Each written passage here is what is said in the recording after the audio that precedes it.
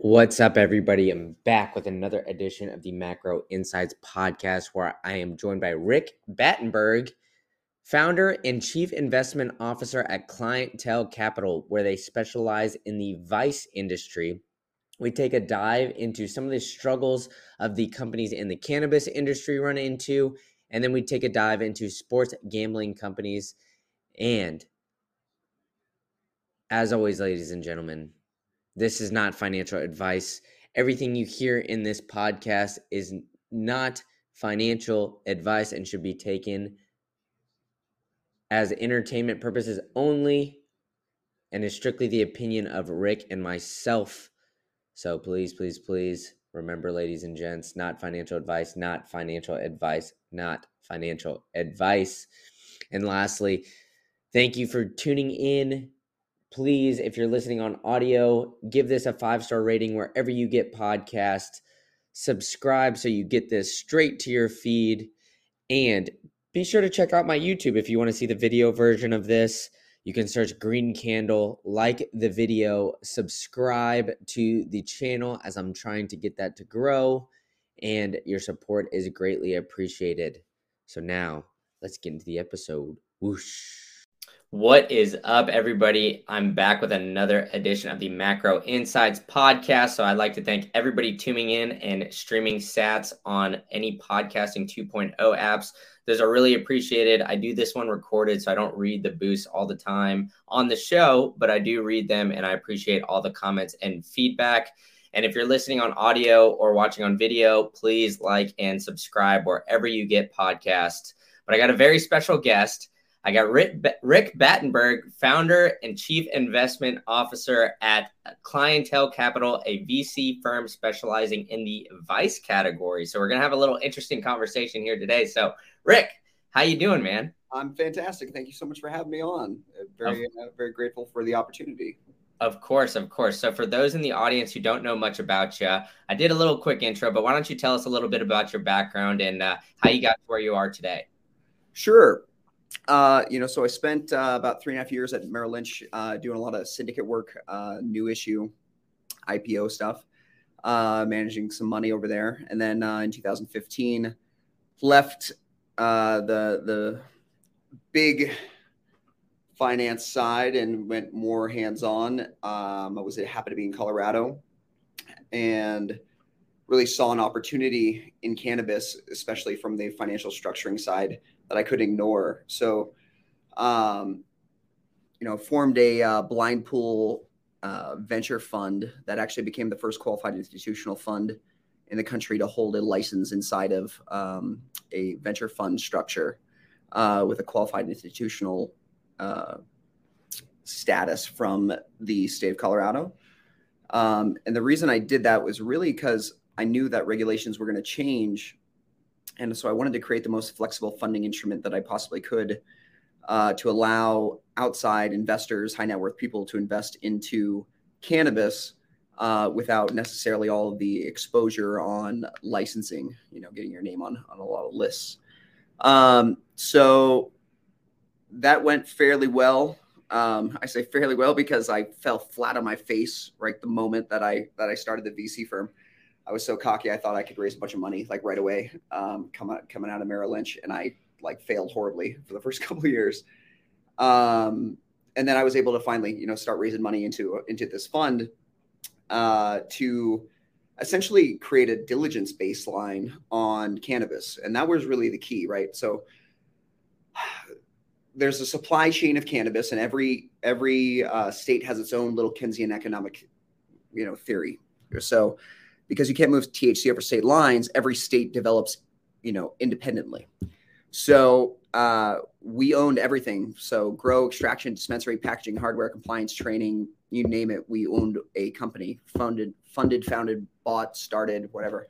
We're involved in every part of the supply chain of cannabis. And really the point of that was to have a very in-depth understanding and diligence information on what it took to do the business.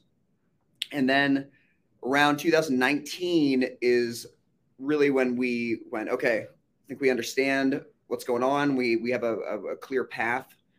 We understand how we want to assess the cannabis market. And for us, that was in brand and distribution. So the metaphor I always like to use is you don't necessarily want to own the farms that are growing the grain for the Grey Goose, and you don't necessarily want to own the liquor store that only has geographic loyalty, right? You really want to own the brand and the relationship with the distribution partners.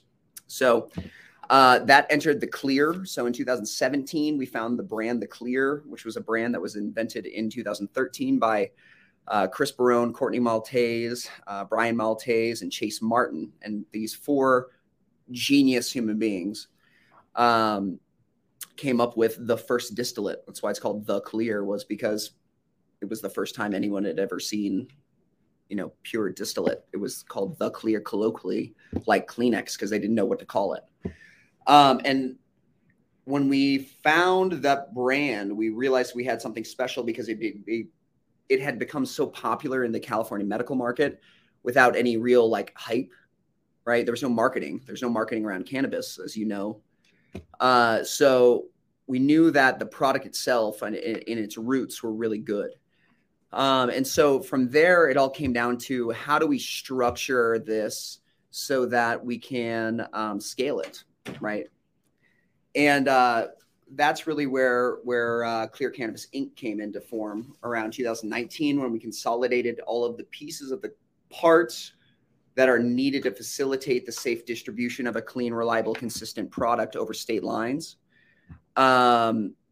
Meaning a lot of that diligence work that I was talking about earlier, right? We consolidated those companies as part of a 351 transaction to basically consolidate the infrastructure necessary to facilitate that distribution.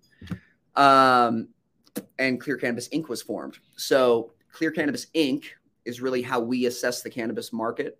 And that's through intellectual property, brand identity, and through, providing clean, reliable, consistent product to people across the country. So from LA, Vegas, Detroit, St. Louis, Boston, Denver, you buy a Blue Raz pen, it is exactly a Blue Raz pen, right? Which, on its face sounds kind of simple, but because of the ridiculous regulations in cannabis where you can't take THC over state lines, it's a really difficult thing to pull off, frankly. Because traditionally in a business you would make something in one place and that way you get consistency and you distribute everywhere, whereas we have to recreate infrastructure in every state to reproduce the same results with an organic product that, even grown under identical conditions, even genetically identical plants, will produce different relative weight to volumes of minor and major cannabinoid and terpene profiles, meaning you don't have the same product. Right. So the only way to produce a brand and or a consistent product experience is to post-process the plant and create consistency around that, which has been what we've been doing since day one. So that was really the approach that we took when we said, okay, we're going to do cannabis. So we think that delivering a clean, reliable, and consistent product to the United States, this is how we're going to do it. So The Clear distributes vapes, edibles, pre-rolls, in 10 different territories right now. And, I help direct the capital strategy, corporate governance, investor relations, and sit on the board of directors to kind of oversee those components. But I know that was a very long answer to your question, but that's really the truth. That's how we got here. Yeah, awesome stuff. I mean, you skipped the hockey background though, Rick. I mean, why don't you go into a little bit of that? I know you got a team out there as well, so dive into a little bit of that, because I mean, I'm trying to peel back the layers here. You got a lot of stuff going on. We'll dive into a little bit of the difficulties that you've had. Maybe raising capital and the difficulties in the cannabis market. But tell us about the hockey team. Sure. So the reason that you and I met, right, was through hockey. And so I played college hockey and then decided to go work for Merrill Lynch and sell my soul instead of trying to pursue professional hockey. after college. And, I remember sitting on the bench at like 10:30 at night on a Tuesday playing men's league and watching some very talented hockey players phone it in. And I was just like, fuck this. Like, I hate this. It wasn't hockey to me. So, a friend of mine invited me to go play an exhibition game against the Vale Yeti. I remember calling him on the phone and talking to him, and he goes, do I need to bring my shoulder pads? He goes, oh yeah, bring your shoulder pads. And I go, okay.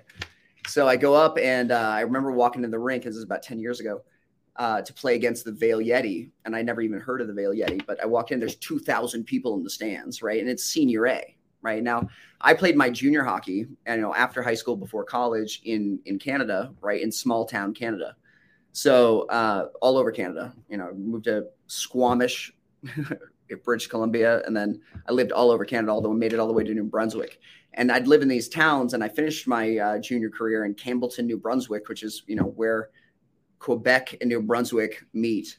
And it's not even the Eastern time zone; it's the Atlantic time zone. And it's cold as shit. It's like -40. But there was like 7,000 people in the town. Rink sat 4,000 people. It was sold out. So there's a very limited market, or like contained market. And on a Friday and Saturday night, that's what you did. You went to the hockey game. I knew that kind of business strategy, if you will, would work in a limited market. And so, I saw it working in Vale, and then I actually called the owner of Vale and asked him if I could bring my own exhibition team up to play against him. And he was like, yeah, of course. Right. And now, knowing what I know now, he's like, of course, it's more, it's just revenue for him. He's like, yeah, come up.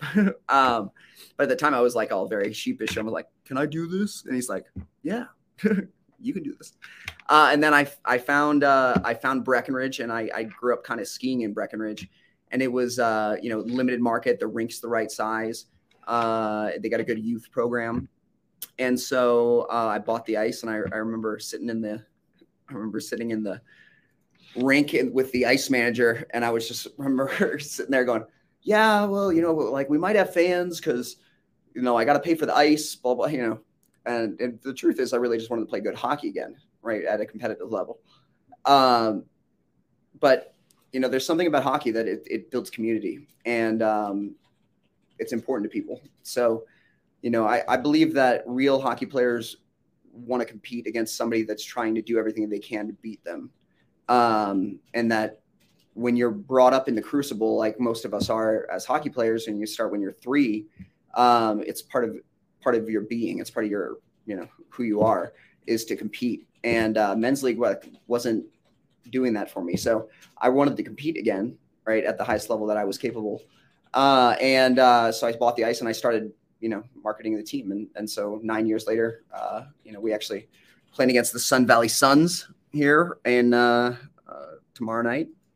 So the Mountain Hockey League is the senior A league here out in the Rockies that I unfortunately am now the commissioner of that league now as well. So somebody had to do it. So, but it's a lot of really talented hockey players, a lot of, ex-Div 1, NHL, a lot of guys that really love the game that we still want to compete, playing Friday, Saturday nights. It's a good hockey game. It's a very senior A culture. And I learned the business playing junior hockey in Canada. But you put good hockey on the ice, cheap beer and hockey fights on a Friday night, in a limited market in a cold ski town, things work. So, put the people, ideas, and resources together to create value and create community. So that's what the hockey team is really a passion project of mine, and really in gun to my head is just because I wanted to play good hockey again. But it's been amazing to watch the community, build around the team and everything that it's been able to do for, the youth organization and the town itself and the culture and, creating economy in Breckenridge. So, that's the hockey thing, I guess. Yeah, great stuff. I mean, owner, founder, player now. So, I mean, Jackie Moon, baby. Exactly. That's what I was about to say. Am I talking to Rick or am I talking to Jackie Moon, man? You're marketing. Next thing you know, you're going to be in the put on the Sun outfit. right? Yeah. Like float Skate around. across the ice like that and all that. But overall, awesome stuff. I think there's a great, kind of duality when it comes to sports and business, right? I mean, Sure. you go through hardships, you go through failure, and you kind of learn from those mistakes to build on better. So, I mean, we talked a little bit before this about some of the struggles that the cannabis industry is, kind of facing now, Sure. as it's kind of scaling. Obviously, there's the two biggest industries that it seems like that are kind of like legalizing state by state are cannabis and gambling, and it seems like they each kind of have their own unique roadblocks when it comes to each state level. So what are kind of some of the roadblocks that you're seeing for cannabis companies as it comes on? Obviously you guys can't really distribute across state lines and other things like that, so what are some of the problems and issues that you're seeing right now in that industry? Well, so I mean, it really kind of boiled down to the unfair taxation policy of a tax code called 280E, which is doesn't allow cannabis businesses to take traditional business deductions against their top line revenue. So to put that in perspective, essentially, 280E was a tax code that was created so that El Chapo couldn't write down his the rubber bands he was using to count his money. But unfortunately, because cannabis is a Schedule I drug, it applies to cannabis, which means that essentially, if it's not a direct cost of good, so that means rent, labor, insurance, marketing, sale, anything that's not a direct cost of good can't be written off against your your top line revenue as far as your taxable net revenue. So it brings the effective tax rate up to 70-80% on legal cannabis businesses at the federal level, which is just preposterous. And when I talk to real business people, they think I'm like making it up, and it is devastating, and it is preposterous, but it is real. And so that's really what's going on, and what's strangling the cannabis industry right now is that tax code. That's the biggest, I say, infrastructure thing that is really cannibalizing the cannabis industry in general, just because of the unfair taxation.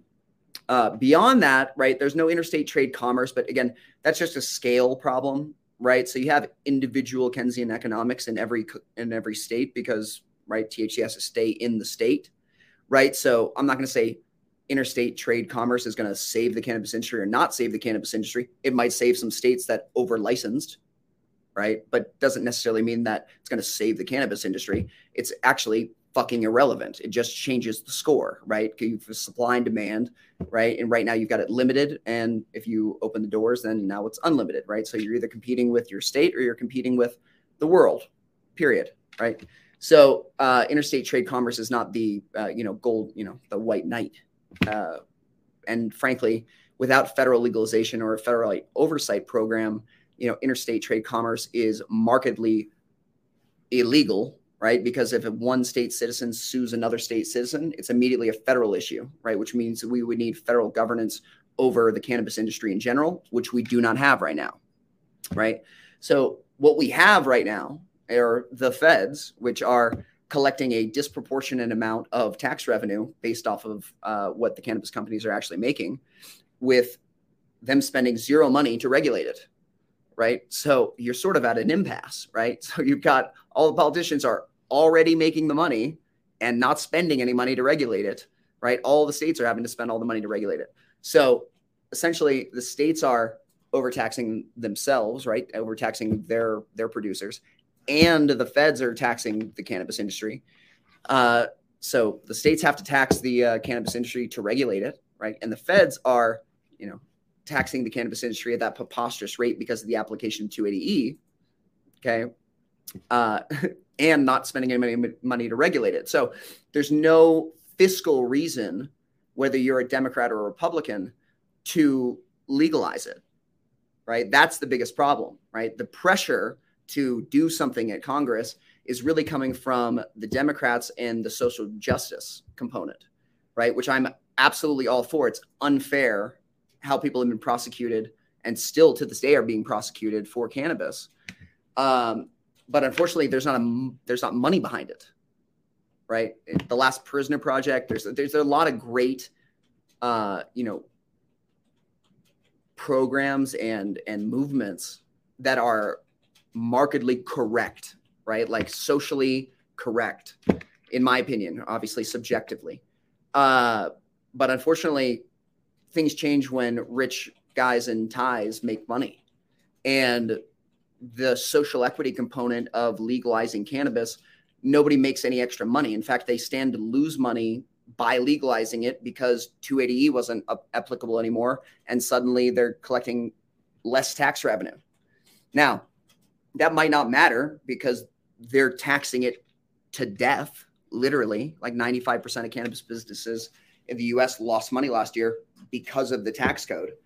So, cannabis businesses are doing a bunch of different things, right? We've seen very creative financing, right? Where people are, essentially moving money from a licensed business to an unlicensed business via rent, they're like structuring, right, to try to obfuscate 280E, right? You've seen some of the big MSOs, especially the publicly traded ones, that are just not paying, right? They're just waiting to get reciprocity, or I guess what would be the correct term. Reciprocity is probably not it. But retroactively effective tax relief for this unfair application. But, when we didn't see anything during the lame duck session of Congress in 2022, 2023, I think the cannabis industry as a whole was really holding their breath for that lame duck session. Perlmutter out of Colorado, there were some senators that had made some big promises that really thought they could get something jammed through. And when we didn't see that collectively, I think the cannabis industry was like, shit, well, what now? Right.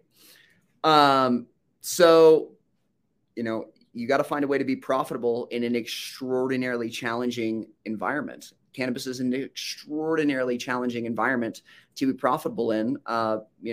You've got over-regulation, over-taxation, right?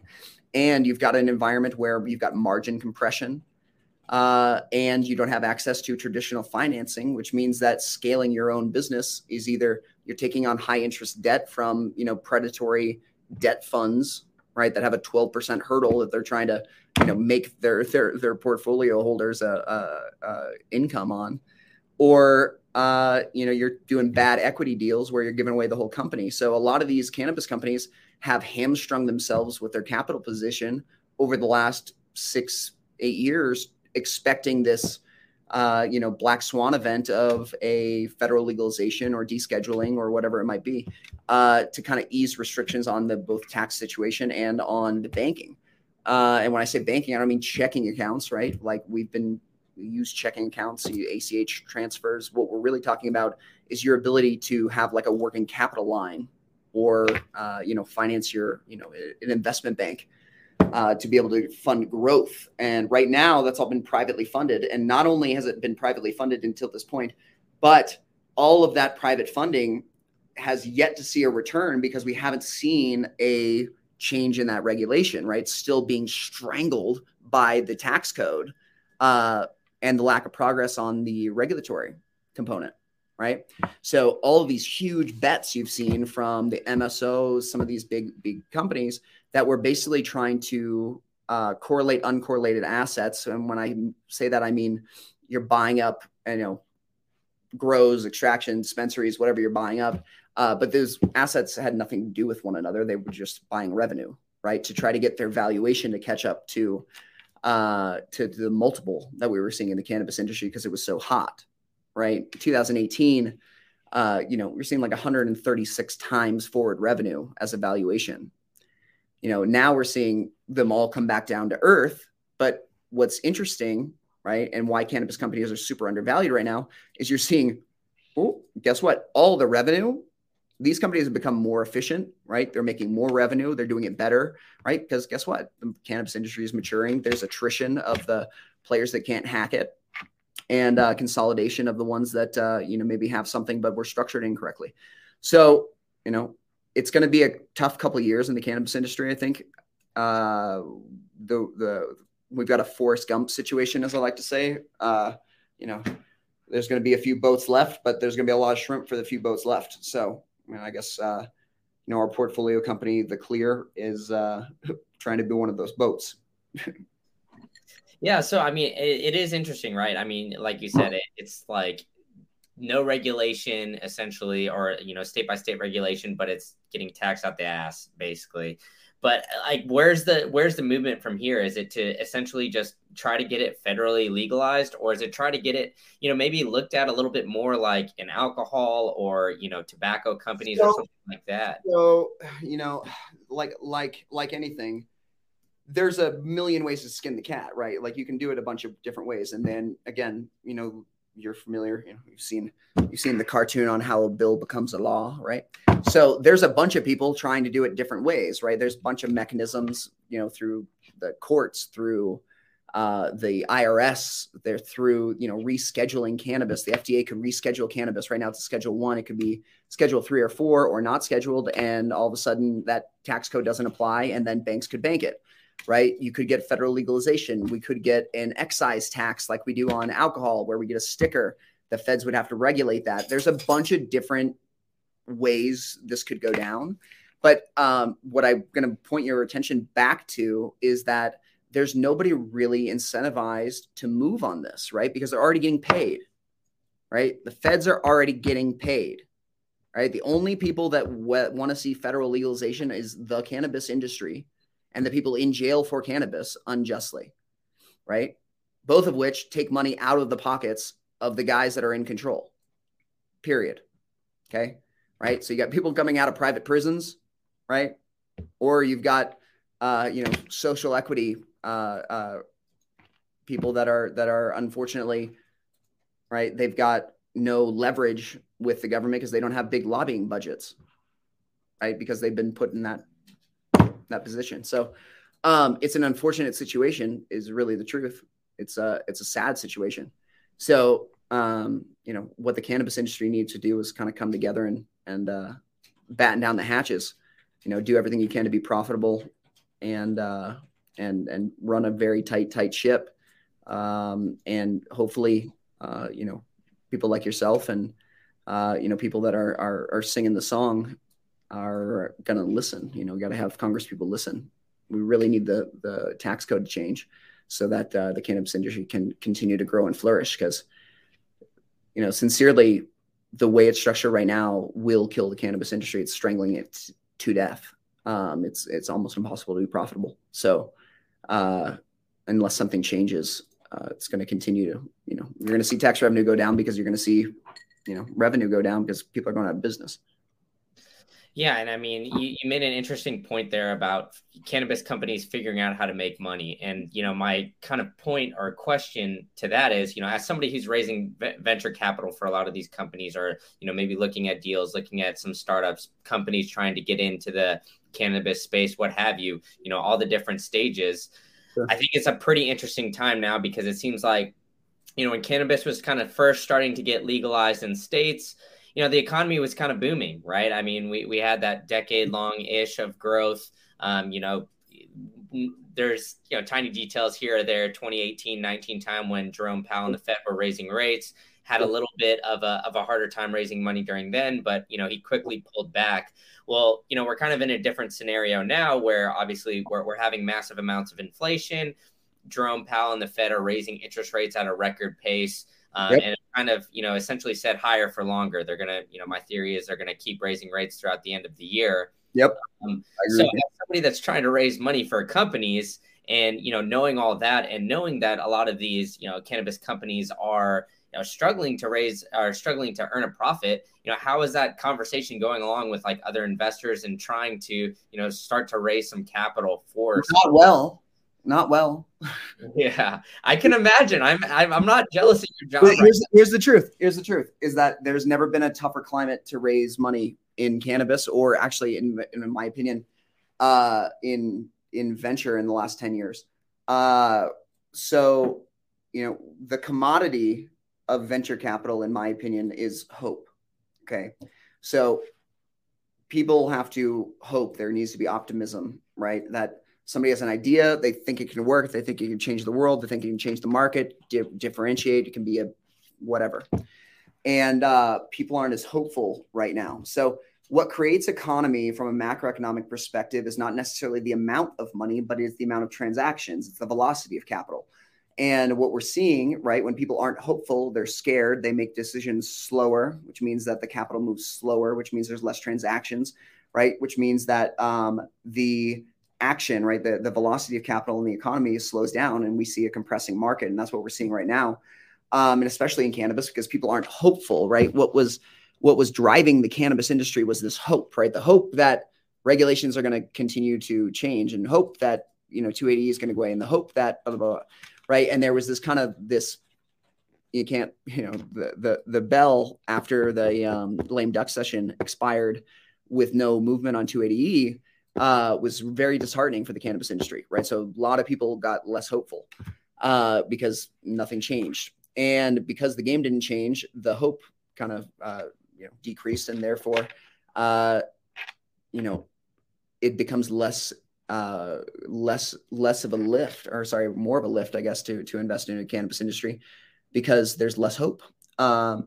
So it's going to be hard for a while in cannabis. It's going to be hard everywhere, I think, for a while. We have a compressing market, absent some sort of a black swan event. But all markets go through ups and downs. I don't think cannabis is going anywhere, obviously. It's been around thousands of years. It'll be around for thousands of years more. It really just comes down to the same thing it always has been, which is your ability to navigate a ever-changing regulatory environment and be nimble, right? Because remember, cannabis is brand new, right? It's a decade old, which in the grand scheme of things is a heartbeat. So we're still in the first inning of what cannabis will become over the next 100 years. So, it's got to be patient and continue to deliver value to your customer and shareholder. And that's what we try to do at the Clears, provide clean, reliable, consistent quality products to people that want them, period. Right. And keep doing the job right. Because market share is one thing, but at the end of the day, worrying about market share in an expanding market is a dumb thing, in my opinion. Right. Worry about servicing your customer and delivering value to the people that are buying your product. Period. Right. Doesn't matter what percentage of them are. Like, how many are you selling to how many people? It doesn't matter what percentage of the whole. It really just matters that you're delivering value to the people that are buying your product. So that's what we try to do at the Clears: deliver value. Period.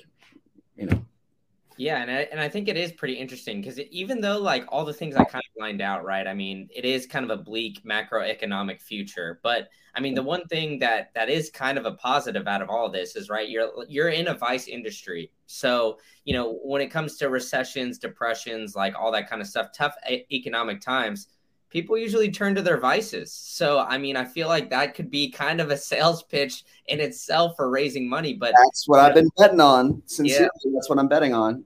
I like vice in down markets. I serve on the board of directors of a company called BetBooth, which is a legal gambling IP company that allows customers through a web app and a iPhone app and a kiosk to bet on sports, but also get paid in cash, like at any BetBooth kiosk, the moment that that the game wraps. So gambling, legal gambling, and really, I'm just a fancy drug dealer for weed. But I like vice in down markets. And I say vice, but at the end of the day, it's this: is that these are things that people enjoy. That gives them joy. They get some sort of hope out of, right? So, cannabis makes you happy, and gambling gives you hope, I guess, is the truth, right? It gives you some sort of excitement in tough times. So, that and the hockey team. So, yeah, exactly. So, I mean, hey, gambling at once. We're coming up on March Madness, so this is going to drop like right in the middle of the tournament. So, I mean, this is one of the more popular times for people to get in and gamble and just kind of, toss a little bit here or there around. But, I know you said you're investing in, mostly you're focusing on the cannabis, but you are in a gambling industry as well. Yeah. Kind of going through that. So, with that, it seems like every other month or week or so, one state is legalizing it, but there's like kind of hurdles. So, for example, I'm in Florida. So initially, sports gambling was legalized here, But, there's an agreement with the Seminole tribe. I mean, this is all just from news articles that I know, so I'm not in the weeds of it. But essentially, Hard Rock was saying that they were going to almost like monopolize the entire sports gambling industry in the state of Florida, and all these other apps or whatever couldn't really come in except for like DraftKings or FanDuel, like the daily fantasy stuff. Sure. But now those other companies are suing the state of Florida because of this monopoly that the Hard Rock has. So there's no sports gambling now legalized in Florida. It's kind of like on a little delay. So, are you kind of seeing like maybe not the similar kind of hurdles that you see in cannabis, but maybe some other kind of hurdles as it comes to opening up gambling, these ATMs and whatever throughout the entire. Sure. There's definitely similarities in the way that there's, inconsistent regulatory patterns in state to state, right? Very, very simply, right? That's probably the most obvious one.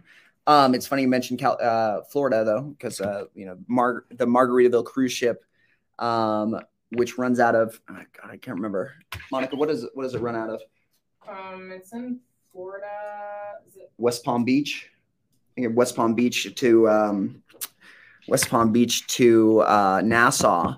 But we actually got the machines on the cruise ship, and it's like some of the only legal sports betting, but it has to be in international waters.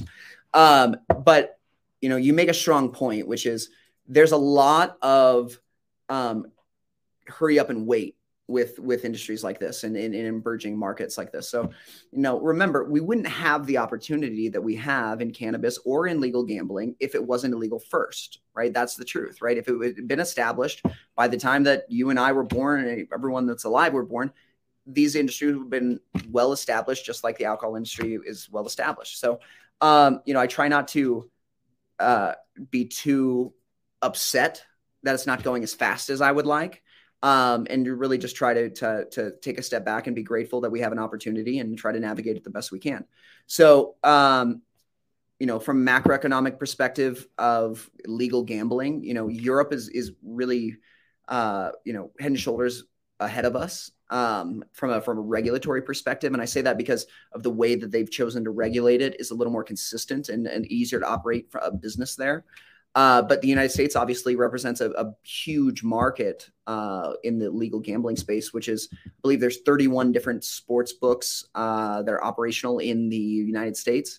Maybe it's 29. It's right around 30. But they're all losing money right now. And the reason they're losing money is because to acquire the customers they're acquiring is such a huge marketing lift. And they're acquiring a very fickle customer who has all the apps, right? And they're spending between $2,500 and $4,500 per customer to acquire them, right? Giving them free bets, free whatever it might be. And when you bet on the money line, which is, and I'm learning all this, I'm not a big sports gambler, but I've learned all this being on the board. The win rate, right? Or the win rate for the house, call it, 6 to 8% if they're betting on the money line. Where Bet Booth actually, and why I like Bet Booth as a strategy is because it's really going after the more casual gambler that's making parlay bets, right? Where, some of the data that we've seen come through the beta test on the Margaritaville cruise ships, these people are making 6 to 8 way parlays, right? And they're betting, $65 over, 4 or 5 different bets that have 5 different hoops to jump through where they can win big money, but they're losing 90% of the time, which is really great for the the economics of sports gambling in general. That in addition to the kiosk being a very great customer acquisition tool that costs us $0 as people are walking past it. So it really comes down to, yes, the cannabis industry, there's an opportunity. Yes, there's an opportunity in sports betting. But you got to be very careful and while you're assessing those opportunities and really understand the macroeconomics and the competition within those spaces and how your strategy is going to be affected based off of both those macroeconomic forces and the regulatory forces, but also by consumer habits and what people want, right? So it's not enough to just be a cannabis company, right? It was in maybe 2017 if you wanted to raise money, but now, as the cannabis market has matured, you got to be better. You got to differentiate yourself in some way, which, comes with the maturity of any market or any industry itself. So, I don't think it's very different necessarily than, when you're assessing any market, but it is, it is novel because we've never done it before, right? No one's ever done this in cannabis. So I enjoy that component of it. It's, makes it a little bit of fun trying to figure it out, right? It's always a puzzle every day. So, that's exciting. Yeah, for sure. And the one thing that you kind of mentioned too, which, I listen to a lot of the Barstool Sports kind of podcasts and other things like that too. So which was just acquired by Penn. So essentially they have a built-in marketing budget or marketing arm of their company, which makes money and all that kind of stuff too. So it is kind of interesting that you pointed out that, a lot of these gambling companies, they're giving out free bets. It's like, hey, they'll make the spread like 85 points or something ridiculous where it's like, you're not even really gambling. They're just handing you free money to get on their app. They want customer acquisition. Yep. Yeah. And they're hoping that you kind of stay on, but usually people have no kind of brand loyalty there, where they're essentially just kind of jumping from DraftKings, FanDuel, Barstool, whatever it is, to kind of jumped from each one to each one and then pulling their money out and then maybe sticking on one, who knows, or just finding the best spread, whatever it is. So it's kind of interesting the parallels between those. But one area that you kind of come in with all this is like you're a first mover in these industries that have kind of been around, I guess. Gambling has been around in Vegas, I guess. And well, see, that's what I love about Vice, though, right? Is because it's like we don't have to go establish a market, right? It's there. It's just becoming legal, right? That's the most beautiful thing about cannabis and sports betting is that people have been betting on sports since Rome. Right. Yeah. So it's not like we need to prove that there's a market, right? We know there's a market. It's, a little unquantifiable, but it's there and we know it's there and we have confidence that it's there. So it really comes down to, okay, there's a market there, right? That there's customers there. And the key comes down to convenience, right? That's really the truth is that people are inherently creatures of habit. And I was going to say something more derogatory, I think, but I'll go with creatures of habit, right? So they're going to do whatever is easiest. Right. So that's really what it boils down to is you make it convenient and accessible. And a great example that I like to use of this is with Napster. Right. So, people started, illegally downloading music, right. Using torrents and Napster, using those. And it wasn't really until like Spotify came along. Right. And it just became easier to pay for it, right? And it wasn't necessarily because people were unwilling to pay for it. It's because the systems and processes and infrastructure that was set up, right? Even Apple Music, paying $1.99 per song, right? It was just exhaustive, right? So it was that the mechanism by which people want to assess whatever it is that they're trying to do, whether that's cannabis or whether it's sports betting, whatever it is that you really have to make customer-focused decisions, right? You have to make at the very base level, you have to think it all the way down to the human being that's going to be using this product, right? Product or service, whatever it might be, right? And you got to think it all the way down is like, are you providing value to that person? Not what is the best infrastructure for us and how do we make money, right? That has to be the component, but it has to work from the ground up, right? And so when I'm assessing these markets or these business industries or verticals, right, I really always try to boil it down to the most granular component, which is the customer experience, right? One human being using this product, what is that experience like? And is that a valuable experience? And if you can make it work there, right? And this is my big issue with crypto specifically. And why and I know you're smirking already, but this is really just it, is that the soccer mom, and that's not meant to be derogatory in any way. Just like, so let's call it, an unsophisticated middle-aged human being, who, right, doesn't understand crypto necessarily outside of what they see on the news.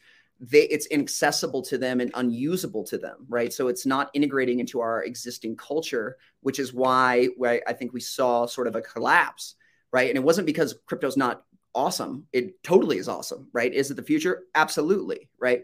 The crypto's issue was that it wasn't able to integrate within our existing culture, right? It wasn't able to exist within our existing infrastructure. It wasn't able to integrate into it in a way that made sense to the layman, right? And that was the problem. It's not because crypto is not better, because it is better, right? It's unquantifiably better. It's unequivocal. But the problem is that it can't be simply explained and used by somebody who is not invested into the process and the economic theory of crypto, and they got to buy in. And there was no buy-in from the casual consumer user, whatever it might be. So it really never took form. But it was traded on this hype, right? On this hope, right? That it was better, because the people who knew, the people that truly understood that it is better, right? But what they failed to understand is how it integrated into our existing infrastructure.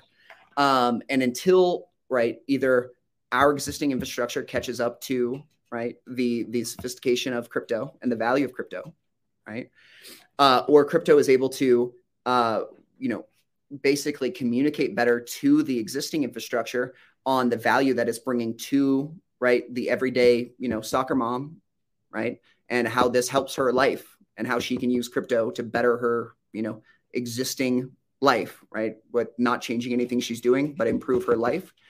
It's still going to flounder, I think. So that's really, in my opinion, you really have to look at it from a macro, but then the micro is always like the customer experience. Yeah, and I agree 100%. Whatever has the best UI UX is probably going to win, right? I mean, whether it's like social media, whether it's crypto, whether it's user experience when it comes to buying cannabis or even sports gambling, like people are just going to gravitate to whatever's easiest and that kind of like that customer experience. Whether there's a bunch of different rabbit holes we could go down there, but what's interesting, I think you're in the business of rabbit holes, dude. Yeah, exactly. There's a bunch of similarities between the crypto, cannabis, and sports gambling, but I think the biggest difference is that, like you mentioned earlier, everybody already kind of had those vices. Like it was semi-legal wherever you kind of go, like sports gambling, Vegas, obviously, marijuana, you can red light district, all that kind of stuff. Like people have had exposure to those things for quite some time, whereas crypto is kind of a new breaking industry that just kind of like popped up out of nowhere the past like decade plus. But back to going into the vice kind of category, being a first mover, right? You're talked about customer experience and all that kind of stuff. So when you're like looking at analyzing deals, analyzing companies, and kind of looking at it through that lens, whether they have a good product or service or what, is kind of beside the point. How do you, I guess, analyze a company that you really want to start raising money for? Is it more so, I guess like founder base, you believe in this guy, he's going to change directions, pivot, guy or girl, whatever, kind of find a way to make it work? Or are you more focused on, like it has a good product or service, and then we can, translate it to figure out a way how to market that and make it more customer centric? I should have paid you to tee me up for that, but no, I'm a big believer in you bet on the person, not the deal, because the deal changes, right? The person has to have the fortitude and the resourcefulness to be the guy or gal who finds a way to continue. So, I always look for three main things in founders, startup CEOs. And the first one is that they're emotionally connected to the success or failure of the project. And that means that they're emotionally connected to it, because those people will do things that people that are not emotionally connected won't. The second is that they are uniquely qualified and have a diversity of skill set and information that makes them uniquely qualified to assess the larger vertical that they're going into. So, for example, if somebody is not a seasoned CEO, but is a doctor and they come to me with a biotech deal, I'm going to like that more than a seasoned CEO coming to me with no biotech background or no doctorate or medical background. And the third thing is that they truly understand their numbers. So that's one of the things I look for, is that if a founder, CEO, startup person truly understands how they make money, and I mean that down to like the granular perspective, and this kind of heralds back to what I was saying about the customer experience and the very micro, is that, how much do you make on one product? What does it cost you to produce, sell, market, and support one unit of your services, say a product, whatever it might be?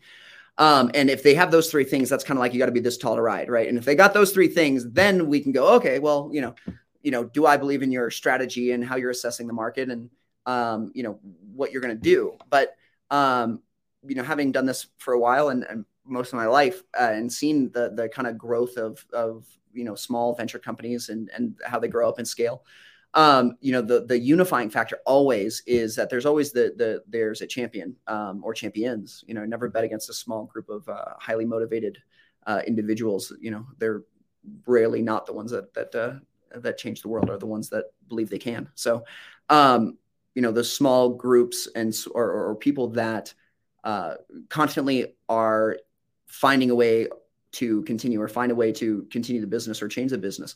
Those are the type of people that I like to bet on sincerely, because the deal always changes, especially when you're dealing with emerging markets, like whether it's crypto or vice or cannabis or legal betting or whatever it might be. The game changes, right? The board changes constantly, right? And it's this ever developing thing where you really have to bet on that human being, because we can't see in the future, right? We can't know. I couldn't know that they weren't going to move 280E. I was, fingers crossed, toes crossed, but unfortunately, doesn't matter, right? It doesn't matter, right? So, you got to bet on the human beings, and so bet on talent, not resumes, and not strategy. Bet on the human beings. In my opinion. Yeah, exactly. Because at the end of the day, the human beings are the ones like running the company, right? So, I mean, no matter how good, I'm sure there's plenty of companies that we could go down the list of, they had a great product, but they weren't run by the same people, and it kind of ran it into the ground. People whether like that product or service or whatnot. So, but coming up on, the end of the episode, I want to ask you like one last question, just basically on your strategy for the rest of the year. Are you kind of looking at, with this tougher macroeconomic, you don't have to show all your cards or put them all on the table or anything like that. Cards on the table. I believe execution is key. Ideas are a dime a dozen. So I'm happy to share. Yeah, exactly. So, I mean, I'm just curious, like, do you have like a goal in mind of you want to make X amount of deals, or are you just more of, as a good deal approaches, that's when you're going to. I wish I was that organized. I'm not, to be honest with you. I've got a very lovely person that works with me, Monica Pina, who's a very smart and organized human being who keeps me in line. But the truth is, I deal with what's in front of me. But Warren Buffett's got a very famous saying, is be greedy when other people are scared. And I think a lot of people are scared right now. So I'm trying to be greedy if I'm being honest with you, especially when you're seeing rapid attrition in the cannabis industry. When times are tough, the people who are working get paid, right? This is the time when fortunes are made. And when I referred earlier in the episode, I told you about, we have a Forrest Gump like situation. And what I mean is, the big storm, and this is the big storm for cannabis right now. And so, understanding that we really haven't changed our strategy in cannabis over the past 8 years that we've been doing this.